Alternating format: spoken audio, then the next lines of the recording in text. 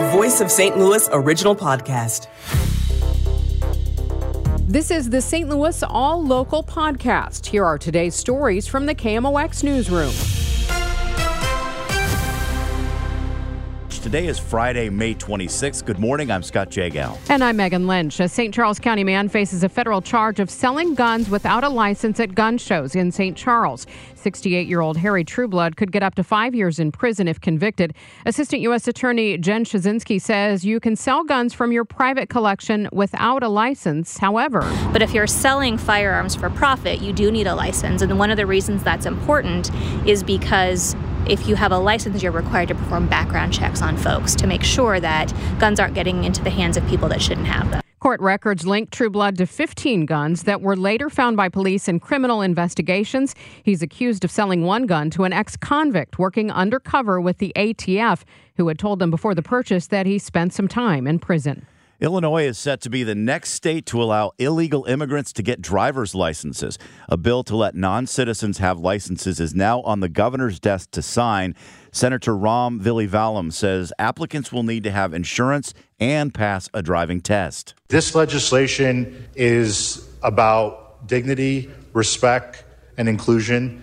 The immigrants would not be eligible to get the real ID license. Mayor Jones responds to what she calls hateful persecution from Jefferson City. St. Louis Mayor Tashara Jones issued an executive order Thursday to counter what she calls hateful persecution of vulnerable children from state lawmakers. The order is in support of transgender residents and includes having the city's health department provide information about where transgender medical care is available. Other provisions are to place an all-gender bathroom in every city building and declare city-run sports programs will not ask about gender identity. Sean Michael Lyle, KMOX News. A drama over land and money and power has a happy ending at the Fox Theater. This is Kevin Killeen outside the Fox Theater, where for almost 40 years, this most elegant and plush and celebrated of stages in the St. Louis area has been run and leased by Fox Associates, while another group, Foxland Inc., has owned the land beneath the theater. The legal tug-of-war was heating up as the lease was set to expire in 2025, but now a deal has been reached. Fox Associates will buy out the remaining interest of Foxland Inc., the land people, for an undisclosed amount, and the shows will go on. Now, KMOX Health Editor Fred Bottomer. China's new COVID wave is set to see 65 million cases a week. How concerned should we be here? Former White House Health Policy Director Dr. Kavita Patel tells CNBC that 65 million cases a week number is projected to be reached in China by the end of June. I think the critical things to look at: one, it would not be shocking to see an uptick in cases globally as well as in the United States. That could trail weeks to months. But the question is, are we seeing more hospitalizations? Are we seeing severe cases? And if we are, what kind of people? Is it older people, people who have never had infections, people who are not vaccinated? And then I think ultimately the reason you're seeing not just Moderna, Pfizer, other stocks trading up is that it's renewing calls for an updated vaccine. Even the vaccine that we have in the United States isn't the most current variant protective vaccine. Dr. Patel says it would be wise for us not to think and act like COVID is over just yet. Fred Bottomer, KMOX News. A new report shows the number of deaths from substance misuse and suicide are on the rise. Brandon Rivas is Senior Government Relations Manager for Trust for America's Health. He says the drug overdose rate is slightly higher than the national rate. But the increase in the overdose rate for 2021 was the same as the increase in the national rate, or 14%. The same is true for alcohol-induced deaths in Missouri and suicide rates in Missouri. They match the national increases, which were 10% for alcohol-induced death and roughly 4% for suicide rate. Rivas says many Americans are still struggling to find stability following the pandemic. He says his organization is calling for more resources for mental health services, both for youth and adults. From the KMOX Business Desk, a free safety app is available to Missouri public schools. In order to get information shared quicker with the authorities in worst-case scenarios, public schools are urged to get a new app called the Missouri Mobile Panic Alert. Mike O'Connell, Missouri Department of Public Safety. Everybody who's signed up for that, including 911 and law enforcement in the area, are going to get an immediate emergency alert that they can act on. Public schools that want to have the app enacted for the start of the next school year will have to sign up before June 30th. It costs the state $1 million to run it. Stuart McMillan, KMOX News.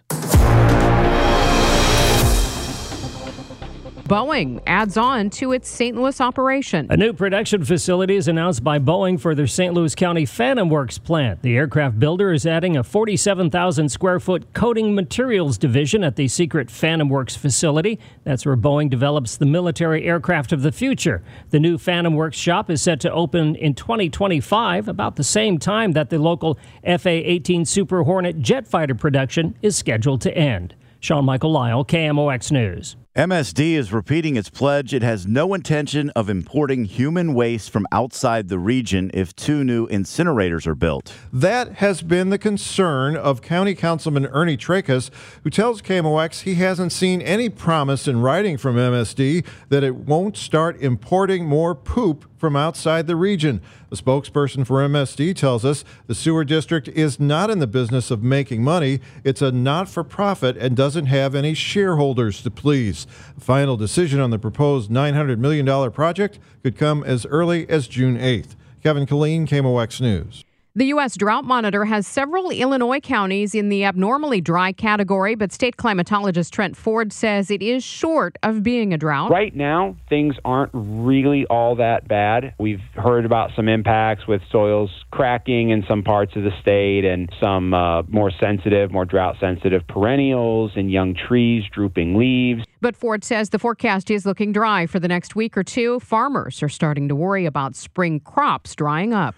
On a boat this holiday weekend, Missouri conservation agent Corporal Lexus Wilson says to make sure you have the proper life jackets for everyone on board. Your throwable, that square cushion, make sure you've got a fire extinguisher that works. Make sure you've got all of that safe stuff so you can go out and enjoy the weekend safely. On the road this weekend, with more summer traffic, MoDOT says to be aware of the more than 1,000 work zones for road and bridge construction around Missouri. You're going to see everything from the biggest construction projects like 270 in St. Louis and Buck O'Neill in Kansas City and Roachport in the middle of the state to us working on, our low volume roads with resurfacing through the governor's $100 million program on low volume roads to our crews doing a lot of preventive maintenance. That's Ed Hassinger, a MoDOT deputy director, who says this will be the busiest summer construction season in the history of the department. KMOX goes in depth. In just a year, the rate of death from alcohol, drugs, and suicide in America rose 11%. Between 2010 and 2021, the youth suicide rate increased by 71%. Those are just two of the findings of a new report from Trust for America's Health. To talk more about it, Brandon Rivas with TIFA, the Trust for America's Health, Senior Government Relations Manager on the Quiver River Electric Gas Line. Good morning, Brandon. Good morning. Thank you for having me. Well, sadly, this isn't a blip. It's a trend when it comes to substance misuse and suicide deaths. So let's start with some of the core findings of your report. The report shows that over the last 10 years, American deaths due to alcohol, suicide, and drug overdose more than doubled. And as you mentioned, the rates of death from these causes increased by 11% between 2020 and 2021 alone. In terms of the youth mental health crisis, we see that over the past decade, the rate of suicide for children ages 10 to 17 increased by more than 70%. And deaths from all three causes that I mentioned for children also increased more than 65%.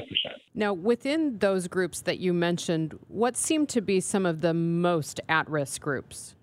In terms of drug overdose rates, we see the highest rates among the Black population and American youth. In terms of alcohol-induced rates, that's particularly a problem among the American Indian and Alaska Native populations, and the same is true for suicide. In terms of the changing rates, we've seen increases in recent years. That's really hitting American Indian and Alaska Native populations hard, as well as Black and Latino communities. Why, when you look at these numbers, why do you think we're seeing these increases? Part of the reason is relating to the aftermath of the pandemic. Even as we move past the pandemic, there are still so many Americans who are struggling from the stressors of that period, whether it's housing instability, job loss, the loss of a primary caregiver. For American children, they've lost so many caregivers over the past 7 years, including more than 300,000 children who've lost a primary caregiver. We also know that Americans are struggling with issues related to the use of social media for children specifically, and the depression and anxiety that comes from that. Go into that a little bit more. How is that contributing? There is research that suggests that the use of social media can increase depression and anxiety, body image issues among American teenagers.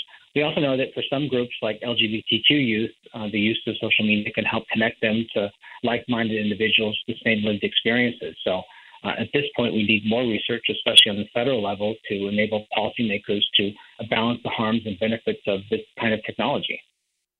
Let's look at the numbers for Missouri and Illinois. Where do we track compared to the rest of the nation? In terms of Missouri, we see the drug overdose rate being slightly higher than the national rate, but the increase in the overdose rate for 2021 was the same as the increase in the national rate, or 14%. The same is true for alcohol-induced deaths in Missouri and suicide rates in Missouri. They match the national increases, which were 10% for alcohol-induced death and roughly 4% for suicide rates. In terms of the rates for Illinois, one notable finding is that the increase in rates for drug overdoses in Illinois is much lower than the increase in the national rate, 3% compared to 14%. And as we break it down by drug, we see that the rate of death from opioid overdose in Illinois specifically was much lower than the national rate, 1% compared to 16%. And the rate of overdose from synthetic opioids like fentanyl in Illinois was also significantly lower than the increase in the national rate. What do you attribute that to? There could be any number of factors, and it's dangerous to draw conclusions from trends that occur in a single year, but it could be differences in terms of the nature of the drug supply that exists in both states. We've seen fentanyl adulterating so many different drug supplies, and that can cause tremendous differences in overdose rates from community to community. It might also be a factor of changing and different mental health services available in both states and efforts to track fentanyl through the criminal justice system. So when we look at this as a cause of death compared to other categories nationwide for both adults and youth, where does this rank when we look at drug misuse and suicide? In terms of youth suicide, it's notable that suicide is one of the primary drivers of increased youth mortality. For example, among young people, it is the primary driver for increased mortality. For most age groups, drug overdose or alcohol deaths have some increase in death rates, but for youth in particular, suicide deaths are really driving that increase. So after looking at all of these numbers, Brandon, what are some of the recommendations that the Trust would have for communities and for lawmakers? And they really emphasize the need to invest in programs to prevent and mitigate adverse childhood experiences like parental abuse, which we know from research can have a significant long-term impact on the likelihood of children developing addiction issues and other mental health conditions in adulthood. We also talk about the need to boost federal funding to mental health services in schools to make sure that teachers and other educators can connect students to mental health care outside of classrooms, as well as engage in programs to build resiliency in youth. Brandon, thank you so much. That is Brandon Rivas. He is Senior Government Relations Manager for Trust for America's Health, joining us on KMOX. St. Louis All Local is produced by the KMOX News team. Subscribe to the All Local on the Odyssey app or wherever you get your favorite podcasts.